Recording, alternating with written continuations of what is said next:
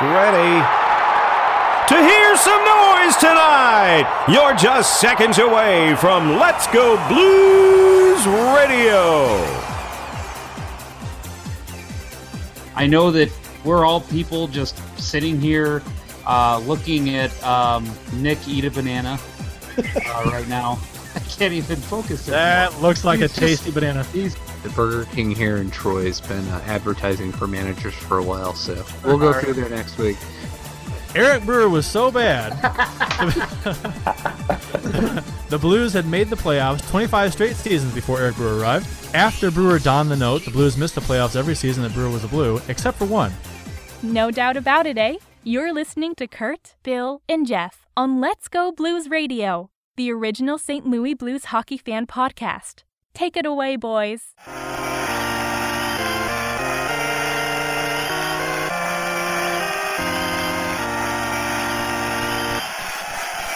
the face-off. Welcome to Season 5, Episode 21 of Let's Go Blues Radio. We are live Thursday, May 4th, 2017. This is franchise episode number 102 all time. If you are a new listener, Let's Go Blues Radio is a weekly program that talks St. Louis Blues hockey. We do welcome listeners to call in and chat with us live on the air, as well as tweet us questions or comments. Just go ahead and send those tweets to @LGB Radio, and we will read them live on the show. And to chat with us on the air, you can go to letsgoblues.com/radio and click on the Join Us graphic when we make that, or actually right now. It's live right now. So feel free to come on the air and talk some hockey with us right now. My name is Curt Price, and joining me tonight is Bill Day. Bill, how are you? I am, I'm good. I'm glad to be here. I'm ready to bitch and moan about the state of Blues hockey. I just got a tweet. I tweeted out my beer of the episode, and I'll get to it in a sec. I guess I'll get to it in a second. But yeah, I tweeted out the wrong brewer for the beer. Oops. Travis called me on it right away. I was like, let me respond to Travis. I tweeted out my beer as Four Hands, and it's Urban Chestnut. Oh no! Yeah, I can't let that happen. You're gonna get booted from the STL beer enthusiast Facebook group. Oh, God forbid. That place is a train wreck. Yeah, so much. I mean, there's beer snobs, and then there's beer snobs. Yes. Somebody made a comment the other day about you are not a true craft beer lover if you don't know where all of your craft beer is manufactured or is bottled, is produced. I'm like, come on. If I enjoy a craft beer, I'm not sure what city it comes from. Okay, I still like craft beer. Don't be a dick. Yeah. It seems like a beard-heavy hipster imperial stout hoarding place, but yeah. Then again, I do learn about new beers from it. So I like the info that's given. I hate the opinions that are given. I like the info that's given. Sometimes the guys get a little carried away with their opinions, where it's like, oh my God. So the official beers of the episode. That I kind of really screwed up to start the show. What do you have, Bill? So I've got Left Hand's Braveheart Nitro Scotch Ale. Because as I said in my Twitter post about this, we need the inspiration of a William Wallace speech about now for the Blues. Mine is and I'll get this right when I say it on the air, is the Cocoa Kowtow Chocolate Milk Stout from Urban Chestnut. I had this on the show before a number of weeks ago. Had another bottle in the fridge, and I'm using it up. So it's very good. There it is on camera. Quite good. Yes, from Urban Chestnut, not Four Hands. I do enjoy a number of Four Hands beers, but this one is not one of them. Ass. Today in Blues history, courtesy of the @STL Blues history Twitter account, May the 4th. May the 4th be with you. Star Wars Day. Are you a May the 4th celebrator, Bill? No. I mean, I'm a Star Wars fan. Grew up with it. You know, it was my childhood. I don't get carried away with the May the 4th stuff. And I don't know, it's kind of like Talk Like a Pirate Day to me at this point. It's just one of those things that people, I think, get carried away with. And although I did make a May the 4th Star Wars reference in my Twitter reply to your Almost There post about the show. Oh, I didn't see it. Yeah, it's very subtle, very subtle. You have to know every line of the movie. The original. I'm not seeing it. I'm sure it'll pop up. Today in Blues history, May 4th, 1999. And this is actually very appropriate considering what the Blues are facing right now. The St. Louis Blues win Game 7 in overtime after being down 3-1 versus the Phoenix Coyotes. Grant Fuhrer got the shutout, and Pierre Turgeon scored the overtime goal. It was his second goal of the series. So, where were you when that goal was scored, Bill? I was still living at home at that point, and just about got thrown the hell out of the house that night because when Turgeon redirected the Rickard Pearson shot into the net, I screamed, and I think it was probably about 12:30, almost 1 o'clock, and woke my parents up, and they were none too pleased, but it had to be done. Oh God, yeah. I was in my I had an apartment in Edwardsville at the time, and my wife at the time was downstairs in the laundry, doing laundry, which is what you do in a laundry. And we were on like the 3rd floor, I think it was, and she was in the basement. And when Turgeon scored, I yelled, and when she came up, she goes, "I could hear you all the way in the basement with the washers and dryers going." I'm like, yeah, I don't care.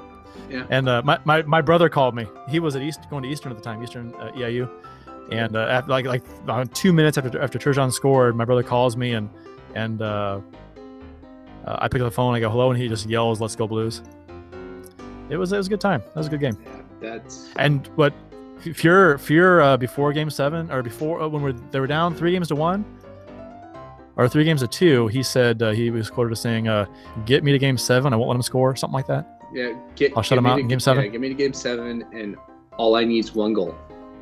And and he delivered. And don't forget also what Jamie Rivers pulled the puck off the goal line. It was behind Fuhrer, headed in, and Rivers it was either in the first overtime or late in the 3rd.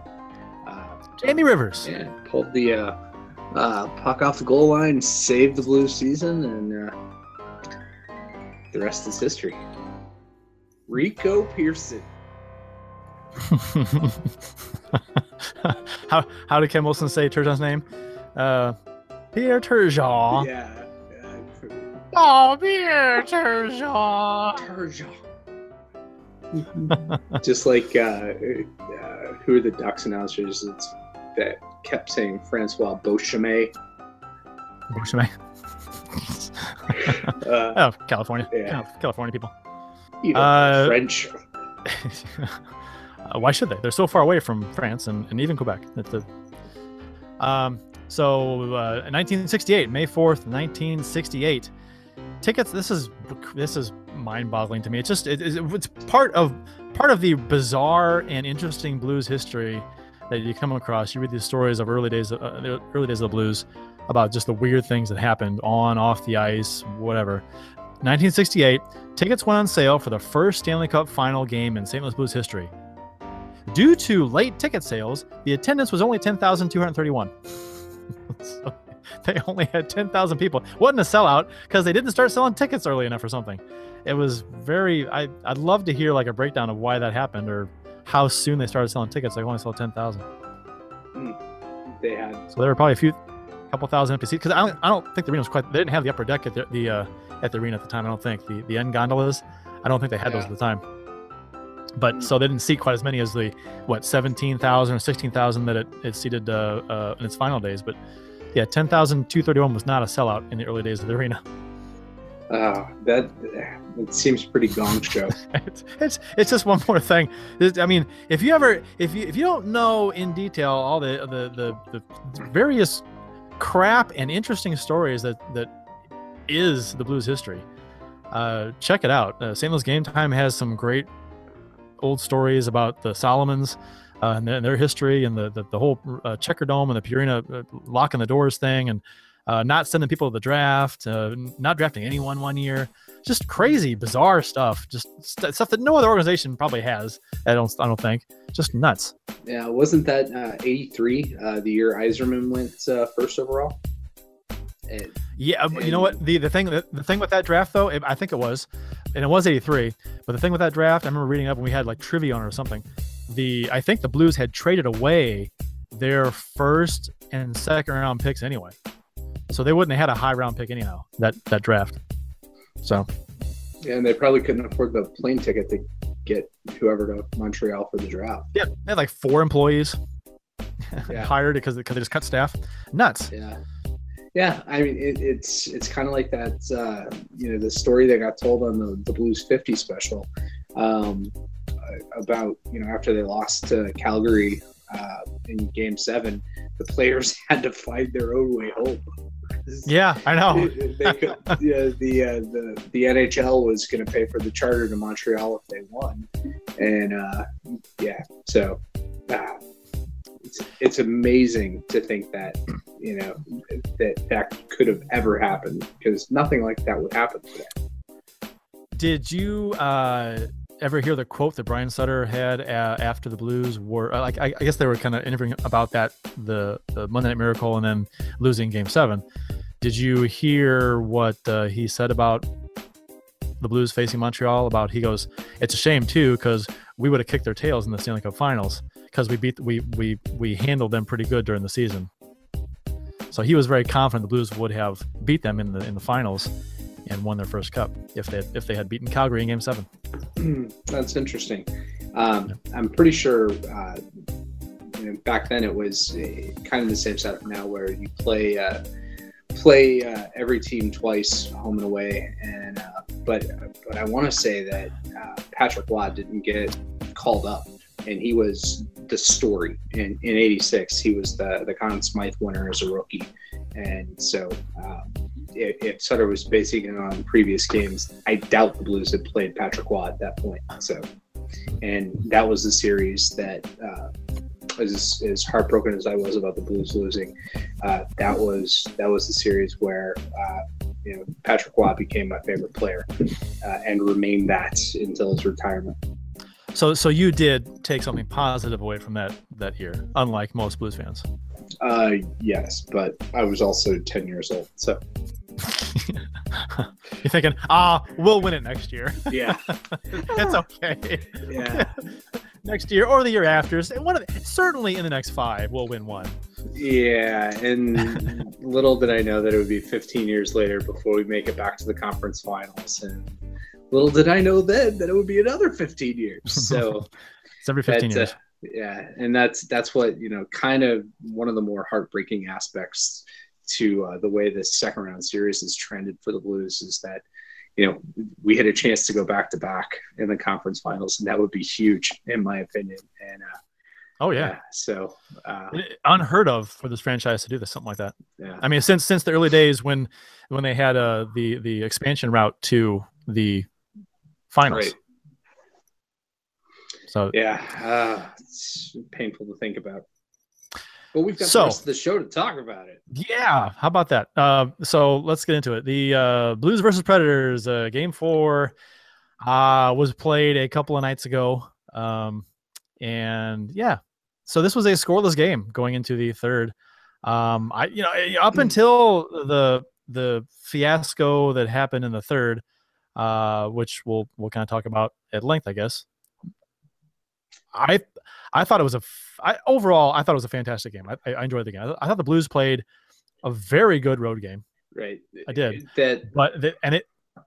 Yeah, I was just going to say it was close to a perfect road game in the playoffs as you can get. I mean, it's fairly boring hockey. You're choking them off and not creating a ton of chances, but all you need is the one break, and they were playing for that one break. And you would think that you would get one. Broke the wrong way. Yeah, you would think you would get one, and it did. They broke the wrong way. Which in the third period of this 0-0 game, there was a scrum of players in front of the Nashville bench, pushing and shoving, guys pairing off, not fighting, but wrestling, shoving, grabbing, whatever. And for some reason, the officials decided to give Ryan Reeves and Edmondson penalties, which gave the Blues extra 2 during the scrum, and put the Predators on the power play. Which I want to get your take on that, Bill. Or go ahead. I was just going to say, did Reeves get a penalty there, or was it double minor to Edmondson? Because I've heard both things, and I haven't gone back to look at the box score. I know Reeves served it, but yeah, Dan O'Rourke's the one that made the call, and he absolutely fucking blew it. Edmondson got 2 minutes for roughing against Cody McLeod. Ryan Reeves gets 2 minutes for roughing against Cody McLeod, and Cody McLeod gets 2 minutes for roughing against Joel Edmondson. So he got nothing for pushing and shoving with Reeves. Yeah, and which he did. What's happening at the other end of that scrum? Dan O'Rourke is the one referee. He's got his eyes on Edmondson and on Reeves and on McLeod. Jean Hebert had the other end of it, and there were so many hits in that play, or in that scrum, that could have been called either way. And to give the Blues an extra 2 in a playoff game, 0-0 third period, in an important game, in a very important game, right? It swung the momentum of the series entirely for Nashville. They had momentum coming into this game. Now it's all in their favor, and it's atrocious. It's atrocious that they would make that call. And of course, everybody in St. Louis is saying the same thing. We're all on the same page on this. I've seen Kerry Fraser came out and said, if you make that call, you've got to even it up. And that's, I immediately, as soon as the Predators scored, I tweeted out, the Blues better be on the power play the rest of this game. And, it didn't happen. They got one power play, and they called it was too many men on the ice penalty. And, Pietrangelo didn't hustle off the ice. So maybe it's deserved, but again, that's pretty ticky-tack in my opinion as well. And they didn't get they didn't get the even up call that really gave them a chance to get back in the game. And it's so frustrating, so goddamn frustrating. It's not just St. Louis fans and media either that are upset about the extra penalty the Blues got during that scrum, which in that situation, in that game, in the playoffs, with the score the way it was, you never, ever give an extra penalty to one team unless there's something blatantly obvious or over the top. You just don't, because everyone's doing something. Technically, you could give 8 guys a penalty for push and shoving after the whistle. Laterra was involved. Laterra was involved with, I forgot who it was. They were like headlocked each other down on the ice. They did more than Reeves did, and they got nothing. So Reeves gets a penalty because reputation, and McLeod gets a penalty because of reputation, whatever. But to give the Blues an extra one is just ridiculous. I've yet to hear anybody that isn't a Predators fan say that this was a good call. The national guys, even the guys on NBCSN, they were Milbury and Jones. They're like, it's just bad call. It's a bad call. And even the broadcast guys who didn't really say a terrible call, I think they've mentioned something like they were surprised it wasn't even up. Yeah. So yeah. It was Brian Boucher and John Forsland. We got the night off of Pierre Maguire, but for a while there, Boucher was starting to. It felt like he started just piling onto the Nashville bandwagon there, the after that, the Predators score. Edmondson is out of the box and off the ensuing face-off, takes a run at Subban, who turtles, and before they realized that Subban had been called for embellishment, which it's I think ultimately it's the right call. But if you're going to make an even up call there, why didn't you make an even up call before? Exactly. That's a good point. But yeah, so Boucher at that point, before the embellishment is announced, starts going off about how the Blues have just lost it and they're letting their emotions get the best of them, and they're going to play themselves right out of the series. And I'm like, all right, come on, Mr. Hot Take, just tone it down a little bit. Just that, of course I'm pissed off because the Preds scored, and my emotions are getting probably the better of me, but Jesus Christ, there's nothing worse than when it feels like the entire world is piling on, and you have a broadcaster who, I don't know. I've always thought that Boucher is pretty decent, but frustrating again. Everybody who was by the bench, they said it during the game that Laviolette, the Predators head coach, he was lobbying hard, excuse me, and their bench was lobbying hard for the extra penalty of the Blues during that scrum for no reason. I mean, they're going to just try and get an edge like any team would, but they made a point to say that. So meaning that Nashville was really, really assaulting the referees to call a penalty, and the referees went along with it. And they mentioned that on the air, and they mentioned it. The players mentioned it. I think Yo mentioned it, something like that, in post-game interview. So he mentioned something about, so I guess we got to do the same thing, which you should be doing anyway. I mean, right. But yeah, I mean, so the fact that it was brought up that the Predators bench and coaching staff were really lobbying for the power play there tells me that was out of the ordinary for that. So they were really, that's annoying that the referees may have had influence on them. So, or maybe it was Carrie Underwood's bitching about the officiating on Twitter that influenced the officials. I want to make a bumper sticker. I want to make a bumper sticker for a car that says "My other ride is Carrie Underwood." What do you think about that? Have a Blues logo on it? Yeah, no comment. No comment. No, okay. It'd be kind of funny. It would be. Sell them for like $5. All right. Kay Whitmore, the supervisor of the series, former Hartford Whaler, Kay Whitmore. Yep. Declined comment on the penalties assessed to Reeves Edmondson. He called it a judgment call. Way to puss out on answering that question. Isn't that exactly what referees make every time? Yeah. It's always everything. A judgment call. Every call is a judgment call at some point. I mean, that's black and white. It's offside. Yeah, but you got to determine if it's offside or not. So it's a judgment call. Yeah. It's just it's black and white. The goal is the puck across the line or not. Well, yeah, that's black and white, but you have to make a judgment call whether it is or not at the time. So this is a stupid comment to say. Come on, have an opinion. You're the supervisor of the series. Have an opinion.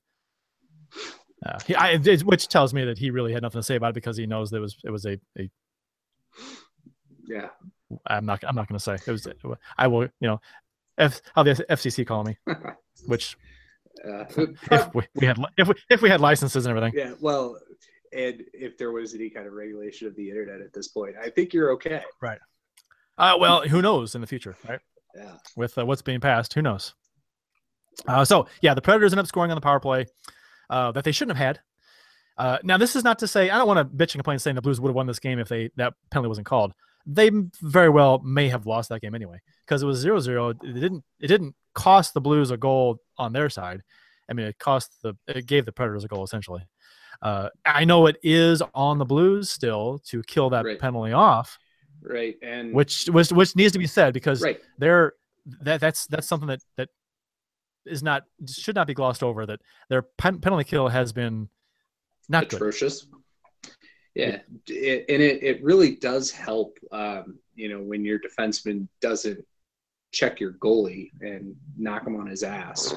I mean, I wanted to view that as Colin Wilson knocking over Bouwmeester, who knocked over Allen, and it's goaltender interference. But no, that was all Bouwmeester. And what kind of sucks about it is that it came at the 5:09 mark of the third, so 5 minutes 9 seconds into the third. Ellis, who scored the goal, and was basically the entire team. Him and Rene were the entire team that game for Nashville. Well, they've been the entire series except for Subban in game 1. Ryan Ellis has been fucking stud this series. He actually whiffed on the shot, and it ended up. I mean, it stayed on the ice because when he shot it, I didn't see the puck go in. I didn't know where it was. I couldn't see it. I was expecting the puck to go up because Allen was laying down. I'm thinking, oh, he's trying to go around, obviously. And he shoots, and I can't find it. I'm looking up, and it stayed on the ice. And the replay showed, obviously, it stays along the ice, and it goes between Allen's head and the post, basically. So that sucks because they're on a power play they shouldn't have had. And then on their goal, he's trying to he whiffs on it, and it still goes in. So that's just a bad break both ways for the Blues. And that's really, and that goal was the first goal of the game again for Nashville. They've scored first in every game in the series, and the Blues have only won once in the playoffs, I think, when the other team has scored first. And that wasn't this series. Oh wait, no, it was this series, right? Yeah. Yep. Yeah. They're 1-3. Well, yeah, because Nashville scored. You just said Nashville scored every opening goal, and that is true. I mean, that is the key. I mean, if Nashville comes out and scores early tomorrow night, might turn the game off because it's over. I mean, the Blues and the Predators play very well with the lead, and the only lead the Blues have had now was the last 3 minutes 12 seconds of Game 3. So. They've had the Predators have led for a substantial amount longer than the Blues. The Blues, was it like 3 minutes and something? The Blues have led in the series. Yeah, 3 minutes plus. Yeah. I'm sorry, Game 2. I said Game 3. Yeah.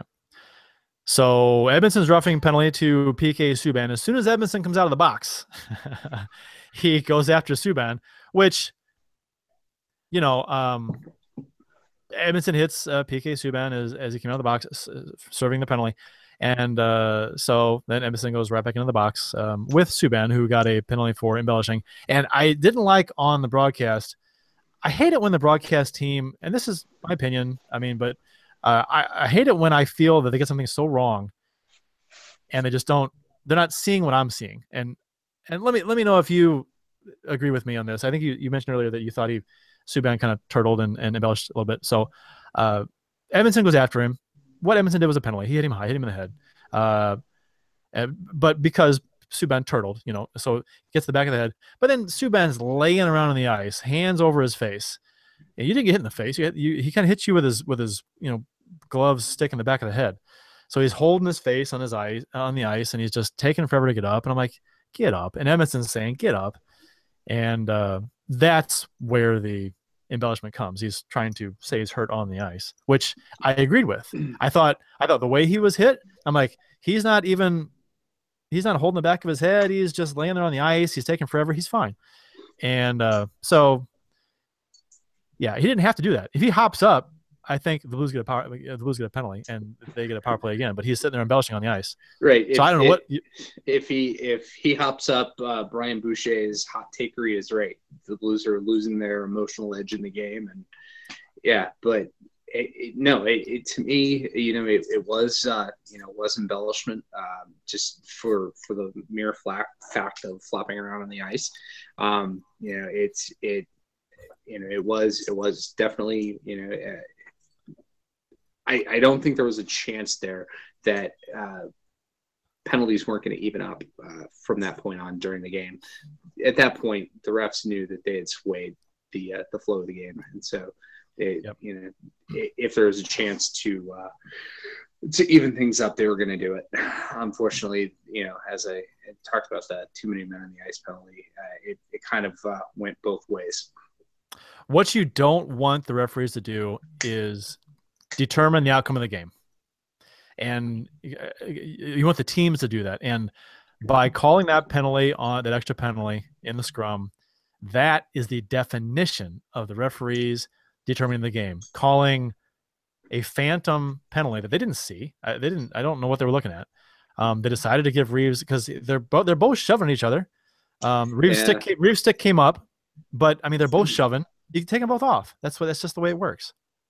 Yeah. Well, if I had to speculate, I'd say that the penalty for Reeves came because of the, after Edmondson and McLeod were, giving it to each other, a couple cross checks back and forth, Reeves bear hugged him. And if that's what you're going to call, to me, it's Reeves trying to simmer the situation down, trying to, stop, people from cross checking one another. It wasn't like he put a glove to the guy's face. He bear hugged him and pulled him away. See, I thought they might have given him the penalty because they didn't say. I mean, they obviously don't know exactly when the penalty was called, but I thought it was when they were shoving back and forth, and Reeves had his stick like this, and he's shoving. McLeod shoves, he shoves, and his stick came up a little bit and kind of got him like right here in the upper chest. But I guess we can only speculate because they wouldn't say. They wouldn't even tell Petro. Right. And that was the amazing thing to me, that Petro comes out after the game and says, first time in my professional career, referee wouldn't explain a penalty. I thought the C meant something. Yeah, right. Exactly. Yeah. That's what the C is for. So you can talk to the officials and to have the official. I know the official talked to Yo because he called him over. I saw that, but I don't know how long, but he wouldn't talk to Petrangelo.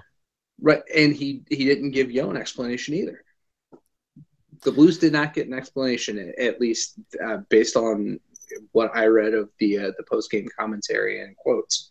The Blues did not get an explanation for where the penalty on Reeves came in. That there is a load of baloney. That's just crap. Yeah. I mean, you can't do that. It's a playoff game. This isn't the 14th game of the season. This is a playoff game that the Blues had to win. I mean, I didn't have to win, but they really wanted to win. They needed to win this game to avoid being in a big hole. And it's a third period, scoreless, playoffs, game 4. You're not explaining penalties, and you're calling you call it bad penalty. You don't explain it. The reason why you didn't explain it, you've screwed up. That's the only explanation. I mean, if you're confident in your call, explain the damn thing. Explain it to Petrangelo. Explain it to Go. I don't think they screwed up. And you would think that if they realize they screwed up to even it out later, which Kerry Fraser will say has never happened in the NHL, but it's called. I mean, they don't call them Revlon calls for nothing. So they're make-up calls, right? And they've always. I mean, I don't think you see as much anymore, but back in the 80s, 90s, you saw it all the time. Yeah. Yeah, Fraser did say that, at that point everything should be evened up, and I guess except for the Toronto Maple Leafs in '93, Fraser was pretty good about making things up. That series sucked. Oh, it was a good series, great series. I was referring to the Kings and the high stick. In the conference finals. I thought you meant the Blues and the Leafs in the '93. Well, yeah. I mean that too, but all right. Fuck you, Nick Kiprios. Yeah. James Neal added the insurance goal. This goal, they ended up needing this goal because they made it 2-0 at the time, and depending who you ask, this goal was either a fantastic shot and a fantastic effort by Neal, or a fluky lucky goal. It's kind of both. Yeah, so I'm gonna say it's a shitty fucking defensive play by David Perron and Carl Gunnarsson. Perron just so weak on the puck, gets it picked, and then neither he nor Gunnarsson are aggressive against Neal, and Gunnarsson screens Allen, and it's a kind of a fluttering shot. It knuckles around Allen. It knuckles Right. around him. It curves. Right. And there's nothing Allen could do there, but there was something that Perron and Gunnarsson can do there. And that's the problem I have with that play. It's atrocious. And, I saw no end of, where the hell did the regular season David Perron go? He's disappeared in the playoffs. I've seen no end of that, the last couple of days, but especially after that play. 1 assist. He has 1 assist in the playoffs, which is, I mean, he's better than that. And it's just, he just has disappeared. Right. So the thing with the Neal thing is that, the Blues had, I paused, I replayed it and I paused it right when Neal took the shot. When Neal took the shot, he was the only Predator in the offensive zone, in the Blues defensive zone. Right. There were 4 Blues players. In the defensive zone, 2 of them between Neal and the goal, Perron and Gunnarsson. And so now if they're not playing him aggressively, it's probably because they don't consider him a threat, which he really wasn't in that spot on the ice. He wasn't a threat. He's turning, wheeling, firing 99,000 times out of 10,000 or 100,000. That's going to be stopped by Allen, caught, or go wide or whatever. It's just not gonna go in. It just doesn't happen. That shot does not go in ever. And it was just I think it was just a poor play by Perron and bad luck that Gunnarsson was happening to be screening him. Just kind of and the bad luck that it knuckles and curves. You can see the damn thing curve around Allen. Allen didn't pick it up right away because he had the screen going. Just a crappy. The 2 goal. I don't know. I mean, I don't want to sound. It's gonna sound bitter, but damn it, if most of the goals that Predators have scored have been on power plays that probably shouldn't have been power plays, or fluky misfired goals or goofy things. The first 2 goals on the power play in game 1, not the first 2, the 2 power play goals in game 1. We talked about it. I think I didn't think there were penalties at all. They were bad calls for playoff games. And the same thing with last game. They had a bad goal against, and this fluky goal that led to the second goal. It's just Nashville has literally almost gotten every bounce in this series, and the calls they've got, they've taken advantage of on the power play. They've been opportunistic on their power plays for the most part.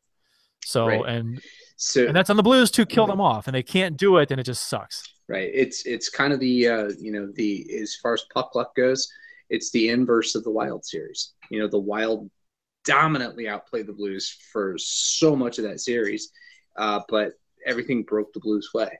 And so far in this series, I think the only thing you can say that's broken the Blues' way was Tarasenko's game winner in game 2.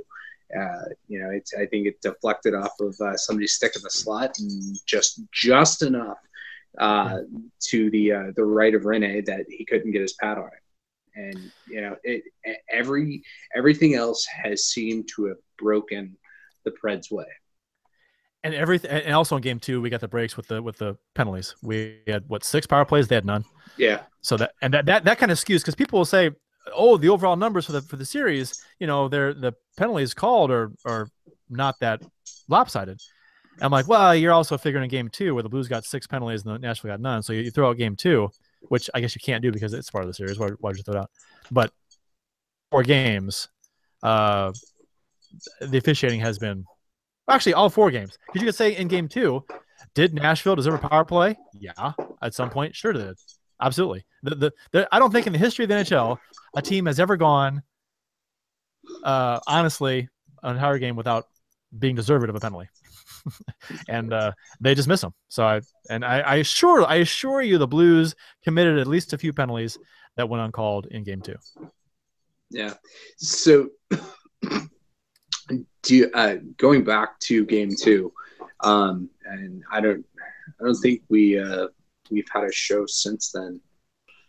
I don't know. No, we did a show after game 1, I think. Yeah. So if we're going to debate calls, what about the call on Vern Fiddler? Do you think that was the right call to give him 5 in a game for the Parayko hit? For the Parayko hit, it was. You know what? I mean, it was knee on knee. He didn't make an effort to get his knee. It was knee on knee. He initiated the hit. So I mean, was the knee stuck out?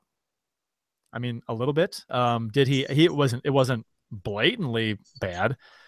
I don't know. I think you have to give him 5 in a game with the way Parayko went down. It looked bad. I mean, he's got rubber bones or something because he remember his right in New York, his ankle. Yeah. Oh God. Yeah. Was it last year? Yeah. It was. Well, yeah, this is the second year of the season. Last year. It was on Long Island. Yeah, it's like completely bent backwards, and everybody said, "Well, it was a fine rookie campaign, and we'll see him next year." And he's back out 3 shifts later. It was one of those plays where you look at the replay and you're like, "Oh my God!" That thing is like it bent like almost 180 degrees the wrong way, his ankle, and it just that toe picks in the ice and just sticks there, and your leg just bends back, and your ankle's at the mercy of the rest of your body falling on top of it. Oh, just so awful. And then he comes back. He missed a few shifts. Yeah, and he came back. Yeah, that was amazing. But I don't know. My take on the Fiddler thing is it could have gone either way, and I think the reason why he got them 5 in the game is, a couple of years ago the NHL focused on hits on players coming around the net because there isn't a lot of space for you to get out of the way at that point. Couple that with it being knee on knee, and there was. Parayko couldn't get out of the way of the hit, and it was pretty predatory. If they would have only given him 2, I probably would have begrudgingly accepted it. But I think it depends because at the time Parayko looks like it's a bad injury. It does, right. And so they have to make the call right then and there. They can't wait to see if he's okay. And based on, what if Parayko is gone for the series, right? And they only give Fiddler 2 minutes, then it looks like it's a bad call. So right. I think they erred on the side of caution there and gave him 5 in a game. Yeah, and based on that, I think it's if that is their thing, that is probably the correct way to think that, and because what it comes down to is it's. You can defend that, whereas if he wasn't, if he didn't come back from the hit, you can't defend that. Right. And now, if it was Johansson who hit Parayko, do they give him 5 minutes in a game? Probably not. Or Philip Forsberg, or right. Yeah. So I don't think so. They wouldn't. If it was Tarasenko hit, Ellis or whatever, they're not going to give him 5 minutes in a game. So I think it's like it's like the scrum. It was Reeves and Edmondson, so they'll easily give them penalties just because they have a reputation of taking penalties. So it's easy call. So Joel Edmondson gave the Blues a chance with all of a sudden the leading goal scorer for the Blues, Joel Edmondson, with just under 4 minutes to go on a fluttering shot, slap shot he laid into, hit the upper glove corner post, crossbar post corner, and it came down, hadn't gone in yet, and then it bounced like 6 inches off the line and then rolled in. Thankfully, it was Edmonton's third of the playoffs, and he leads the Blues in goals. Which is great for him, but sad for the team as a whole that he has the team leading goals. So that was a nice shot. It wasn't tipped. Yeah. He got it was fluttering. But it was you cannot put a puck any more in the corner and have it go in. I think that's about as far in the corners can go and still go in. God, he laid into it as hard as you could possibly lay into a puck, and he buried it. And just after everybody had given up all hope after the Neal goal, here he is to spark the eternal hope that we all despise as Blues fans. Which made me that much more pissed about the Neal goal at the time. Yep. Granted, I know that if Neal hadn't have scored, Right. Allen, The it fallacy goes of the- wide. right. Yeah, It's butterfly effect, whatever you call it. fallacy of the predetermined outcome. Right. So so every play that happens after that point, if Neal doesn't score, is different because the puck's in a different spot, face-off's a different area, different players on the ice. It completely changes. So who knows if Edmonton scores still, or if the Blues score 3 goals in the final few minutes, but it didn't happen. Yeah, it doesn't matter. So we actually won the face-off battle in this game, 53% to 47, which was right. That's huge coming out of what we hadn't even been in the 40s in the percentage-wise in this series. So if there's one positive thing to take from this game, that's got to be it. Unfortunately, the center combinations include Yuri Laterra, and I'm hoping for Brodziak to be back in there. We won the face-off battle in game 2. Did we? Yeah, we won it. Yeah, we won 2 games so far, but the games we've lost has been substantial. Yeah, it's been and hurt us and. Right, because losing, we lost. I think they said we lost like 9 face-offs in our own zone. We lost like every one in game 1. Didn't win a single one in our own zone, and 4 of them were on one of their power plays, which they scored on. Yeah, and that is where you have to bear down and you have to win those face-offs. And the Blues have really done a poor job throughout the series. So, I guess it is a silver lining to a very, very difficult loss. But now here we are. We're on the brink. We were 0-2 on the power play, so the power play was bad again, and allowed another power play goal. 1 power play goal in that game. Granted, the 1 power play goal they scored, that was the one that they should not have been on. So that kind of sucks. We outshot the Predators 33-25. So that was good. The Blues, like we said, we talked about, the Blues played a pretty damn good road game, but they just could not beat Rene enough to. You're not going to win when you score 1 goal. It's just always to it. Unless you're the Blues in 1999 and you're playing Phoenix in Game 7. Ryan Ellis would be the MVP for Nashville so far, if not for Rene. So he has 3 goals, 2 assists in the 4 games, and he's blocked a ton of shots, played some great D, and he even saved a goal. Did you see the goal he saved on the goal line? Yeah, he was on his knees. That was going in. That was going in, and he was on his knees on the goal line to take it out. So not only did he score a goal, he's taking goals off the goal line and blocking shots left and right. Yeah, he had 2 huge blocks in the last 3 minutes of that game last night. The kudos.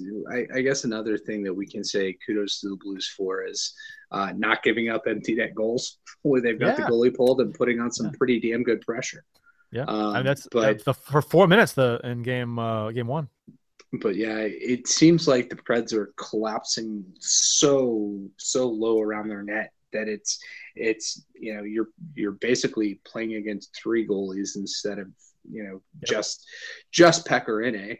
Now you have to beat Ryan Ellis and PK Subban and Matthias Ekholm and Roman Josi, and it just I don't know. To me, the Blues' reluctance to shoot from the point and maybe bruise them up a little. Get them thinking twice about getting in the lane. I think that the Blues should have done a lot better job early in the series at just letting some more shots go from the point. And it's that may have paid dividends at this point, but what are you going to do at this point? Steen's block when he broke his stick. Didn't have a stick. Incredible. Oh, fantastic block from that was the Blues did a heck of a job blocking shots too, and that was a fantastic one. That may have been the best block shot of the game. Oh, and let's talk about that. I thought, oh God, his ankle's bruised severely after that block shot. Yeah, it's a kick save and a beauty, man. I just throwing the leg out there, and that just, God, if there was one thing that could have got the Blues going at that point, that was it. And man, it takes so much balls to block shots, and steam, just like that. Because you don't have padding on the inside of your knee, and it's not much inside of your knee, the inside of your skate. There's not much there, and you're doing a kick save, old school style like that. Oh my God. Yeah. God. On 100-mile-an-hour shots coming your way, frozen pucks. Yeah. It's painful to think about. And so speaking of kick saves, I want to talk about what I think is a save of the series. Was Allen's unbelievable toe save. Oh my God! Yeah, the dislocated groin save he made. Jeez. Oh my God! He was twisted like a pretzel, looking back, trying to reach back to kick that out, and he got it. Yeah, and it was on James Neal of all people, who just is all over the Blues too. In the third period to keep it score, it was a scoreless game at the time. I'm like, oh my God. That may be the save of the playoffs for me. There's been some fantastic saves in the playoffs, but that's not going to get you that's not as dramatic as the glove saves you see, or as a fan favorite. The gloves, windmill on the glove in the air. It's fun to see. That kick save was the most difficult, impressive save I've seen in the playoffs this year. Yeah, amazing that he got his toe on it, and amazing that he didn't rip his groin. That, I know, right? God, it seemed almost like an unnatural motion. I know. And but God, he has been so good. He has. It's just, we just haven't been able to score enough goals for the guy.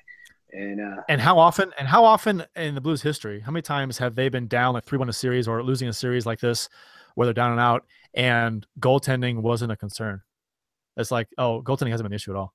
Yeah, no, I know that is the most anti-Blues thing, at least for the last, since Grant Fuhrer was around.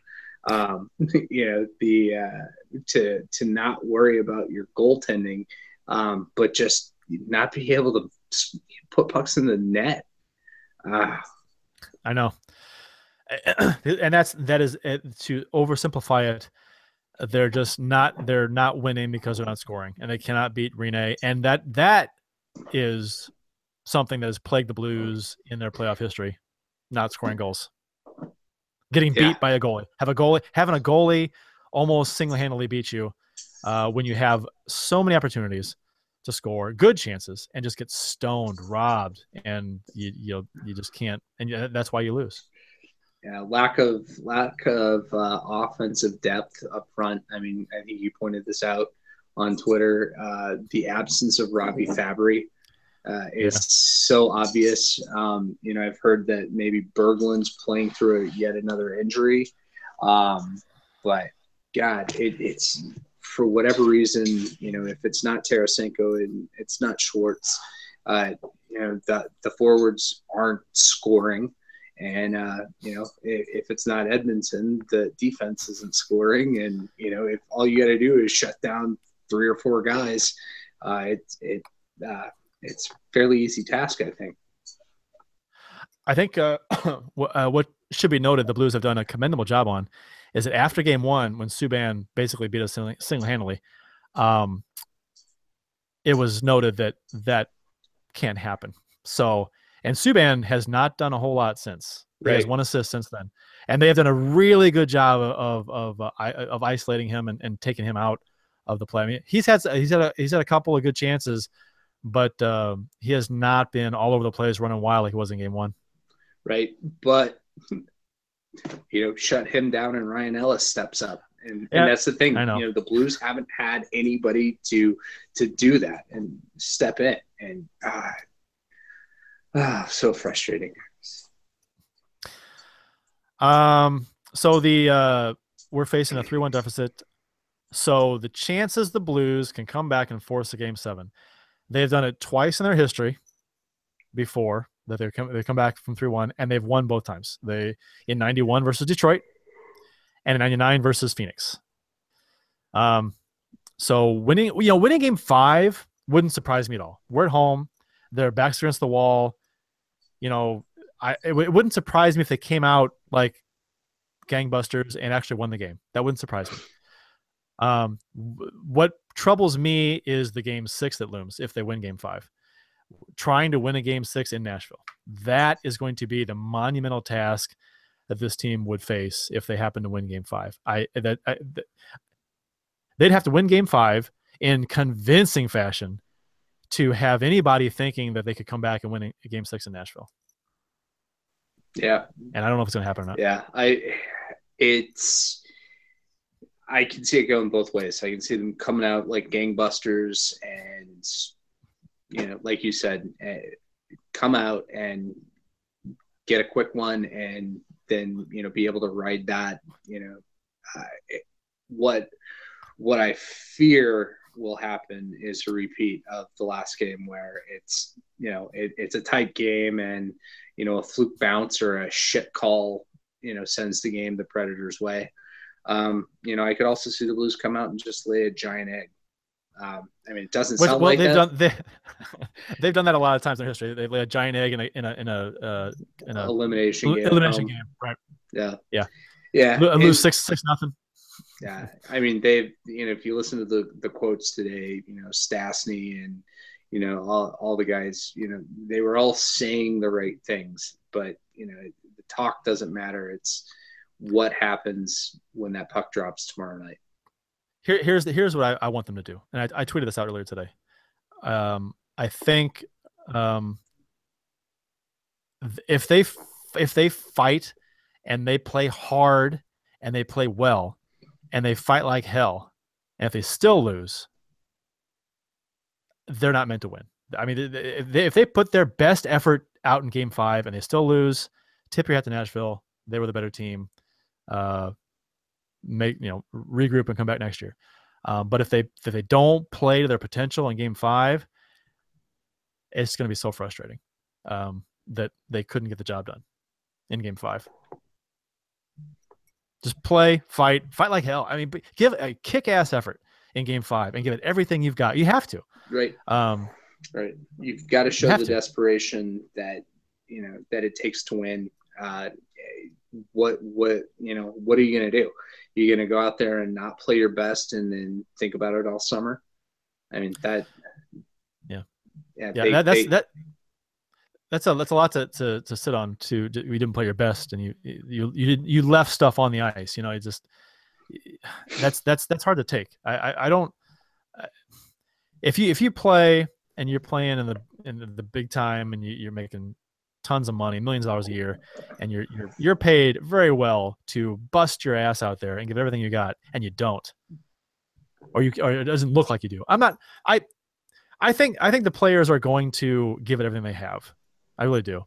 Unless the game's like 4 or 5-0 in the third, you might see some players going to give up. Whatever, that's natural. But I think if it's a close game or a winnable game, they're going to give it their all. But the problem is if things aren't executed well, or if they're just not clicking, they're trying, they're busting their ass, they're trying really hard, but it's just not working. A lot of times it comes off like they're not trying, and that's the issue I have when a lot of people are saying the effort's not there. Well, the effort's there, especially in a close game of playoffs. The effort's there usually. You just to say the team's not trying or the effort isn't there, it's kind of I don't know. The effort's there. It's just things aren't working. I don't know. I think they need to score like 4 or 5 goals tomorrow to get some confidence about beating Rene and getting some, maybe place a seed of doubt in the Predators' mind. Oh wow, they lit up Rene in our defense for 4 or 5 goals. And if they score first, score the first damn goal tomorrow, and see what happens. If they score first, they're going to win. I'll say that. Yeah. I think That's been my talking point and my hope for every game in the series so far. If the Blues come out and can score first, they can control the flow of the game, and I think they can hold on and win. I don't know. I don't know how much more you can break it down. It's just the game's got to be played, and they've got to come out and just hope that they can break through. And that, it feels desperate to be saying that. You have to hope that you can break through against Pecorine. But yeah, he's been so good. We've scored on him. We scored more on him again to beat a dead horse. We scored more on him in the first game than Chicago did their entire series. But we're down 3-1. We haven't scored enough on him. Let's get out there and let's take it to him. So what's going to happen the rest of the series? How's it going to play out, Bill? You tell me, and I'll tell you what I think. I think that the Blues are going to lose a heartbreaker tomorrow night at home. I think the Blues win tomorrow, and I think they get blown out in Game 6. That is where my money is going to go. If I have to bet $1,000 of my own money, I'm going to say they win tomorrow and they lose in Game 6 in Nashville. What I hope to God happens. I hope to God that they can win tomorrow and they get momentum and they steal one in Game 6, and all of a sudden it's in Game 7, and then you hope for the best because anything can happen in Game 7. So really, you win 2 games. You win 2 games, and you're in Game 7. You don't have to win 3. You don't be thinking to win 3 in a row. Right. You just have to win 2 to get back to Game 7. Just do what Nashville just did. Win 2. Right. Exactly. Win 2 games. Win 2 stinking games to get to Game 7, and then you've got momentum. And then just ride the wave in Game 7, and hopefully in the crowd you'll be at home. We'll go nuts. So win 2 games and then get to Game 7 and see what happens. Okay. All right. So I've got just take a pause here for a second. I've got NHL Network on in the background, and it's muted. And this is the most bizarre sequence that I think I've seen. So they're doing their little mini rink and play breakdowns, and so it's Mike Johnson, former Blue Mike Johnson, and John McClain playing the role of the defenseman and the forward, and the lovely Jamie Hirsch as the goalie. And for about I've seen that. I saw that earlier. Yeah. I saw it earlier. Isn't that the most bizarre shit they had? They're like, oh, okay, so you get down on your knees here, and so Jamie Hirsch in some, looks like it's I don't know if that's leather pants, tight leather pants, and they're making her like get down on her knees and play goalie. Yep. I mean, this with the sound off, all I can imagine is that this is some sick sex fetish, some crazy hockey sex fetish. But it might very well be. It would make for a great caption. This. Take some screenshots, take photos. Yeah, they have her doing stuff on there often. Last week I saw her doing something, and she was not in goal. She had gloves on, and she had a stick, and like a forward, and she was doing some stuff on there. And it was pretty interesting, I'll say. Yeah. All right. I interrupted the end of our prediction segment. So. Oh no! I think we wrapped it up. I think they're gonna win tomorrow. I think they have their home. They're gonna be like a cornered rabid dog, and they're gonna win tomorrow. But I think I'm betting money on it. I hate saying this. I hate saying the Blues are gonna lose, but I just have no confidence in them winning in Nashville. Nashville is so good at home. That crowd is ridiculous.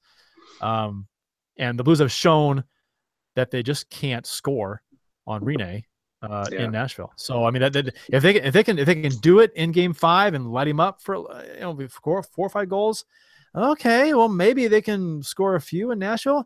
And if they score a few in Nashville, or maybe Allen plays up his mind and shuts him out in Game 6. That'd be fantastic. And then comes back and I tell you what, let Allen just pitch it a shutout. Boom, boom, boom. 5, 6, 7, and he'll be the series MVP, and we can go on to the conference finals. Yeah. It feels like everything's been so razor thin right now that the Blues, if they can get a bounce or two to go their way, and we can wind up on the right side of the razor thin line. I love it. Of course I'm going to cheer for the Blues to make it all the way back. I just realistically, I just think that based on their play at this point, it seems like we've definitely hit the law of diminishing returns when it comes to puck luck. Hopefully the puck. Hopefully we get some puck luck and it starts bouncing our way. Because really, we mentioned earlier, they have not gotten a whole lot of bounces and they have not gotten a whole lot of calls. Yeah. So they haven't gotten a lot of questionable calls. Like they haven't had the really bad calls. Like a number of them go against the Predators and the Blues haven't capitalized on the power play. So if you get the calls, score a power play goal in Game 5. Stay out of the penalty box. If they can keep it to 2 or 3 penalties, that'd be great in the game. And if you get a penalty, kill it off. They're just not doing that. Win some faceoffs. That was better in Game 4, especially in your own zone. And get the first goal. There's so many things that keys to the game, the bullshit keys to the game crap they always talk about. Is pulling stuff out of a hat could beat any game, or that's apply pressure to the forwards on the power play. Well, yeah, no kidding. Yeah, that's every game, every team, every time. But score first. That's something they have not done in this series, and they need to do. Yeah. Let's play the lead. Yep. That is totally the key to tomorrow night's game. That's the key to whatever game is left in this series. Get some redirects because Renee's stopping everything. Right. So get some bodies in front. Get the shots through. I love the play. Where the shots from the point, and it's a purposefully shot wide pass to a guy at the side of the net who redirects it past the goalie who came out the top of the crease. I love that play. Granted, it's not always going to be there, but right. if they can look for it, try and shoot it around Rene. That's wind up, fake shot, side of the net. Hopefully, there's a guy there tapping in. Yeah, Nashville's done such a great job of clogging all shooting lanes. It doesn't look like the Blues have tried to make those adjustments to get just off the angle. If they're not there, they're going to pass around, and they've been, in my opinion, a little too hesitant to shoot. But yeah, look for those plays, like you said. Look for the getting somebody set up just off the crease for a little redirect. One of the better chances the Blues had when the game was scoreless the other night was Magnus Pajärvi cutting to the net, and I think it was Perron who took the shot, and Rene just got lucky to make the save. But it was a redirect. You go back to the Game 3 with the Blues' only goal, where it's a shot that's going wide and it hits the glove and goes back across the net. That is what they need to do. They need to look for those opportunities. Don't be afraid to put the puck on net. Just especially early in that game. Yep. Okay, well, so in 24 hours we will, well, maybe, no. Yeah. If the Blues are going to Game 6 or unless we're in overtime. Either that or we're all going to be terribly drunk because it is so deep into overtime. That's a Friday. Yeah. So drink away. Yeah. You know what? You know what? It'd be nice to have the Blues have like a nice, comfortable 4-0 win or 4-1 win, something that's, they can put some past Rene and get some confidence. But damn it, if overtime's not fun. So I don't care. Just win it any way possible. And I don't know that my heart, my dogs, my girlfriend, I don't know that any of these things can stand another overtime, these playoffs. But if that's the route it has to go, that's the route it has to go. That's why I have whiskey. Okay. That'll do it for this episode 102. You can check us out on Twitter at LGB Radio. Send us your tweets, read them on the air. You can follow Bill. Yeah, I didn't see any tweets at us tonight. So no, we had Travis who pointed out my your beer error. My beer error. Yeah, and when you start out the show with an error, people are just gonna log off. Yeah. Oh, this guy didn't know his beer. I'm logging off. You can follow Bill at Billy Blue Note, and you can follow myself on Twitter at Curt Price. Don't forget to check out the Blue Note Sports Bar and Grill in Maryland Heights for check out a Blues game. And for Bill Day and the Jeff Ponder, who is trying to stay on high ground in Missouri. Which we didn't talk about that at all. The flooding in Missouri, which has been ungodly ridiculous. Yeah, and so I don't know if you saw tonight that Nashville, for a couple of the things, a couple of their charitable efforts related to the playoffs, they are sending money for flood relief, which is very classy. I thought we were trying to get to hate each other, but I know. Come on, Nashville. You're making this hard. I almost tweeted out. I was like, oh, come on, I'm trying to hate you guys. Now I can't do it as much. But yeah, that's very cool. It's just, I mean, it's, just big picture stuff. A lot of people need the relief effort, so any little bit helps. So that's good to see. And so thank you, Nashville and the Predators. For Bill Day and myself, Curt Price, that will conclude this week's broadcast of Let's Go Blues Radio. Until next time, everyone, let's go Blues. Let's go Blues. Thank you for listening to Let's Go Blues Radio. Now take off, hosers.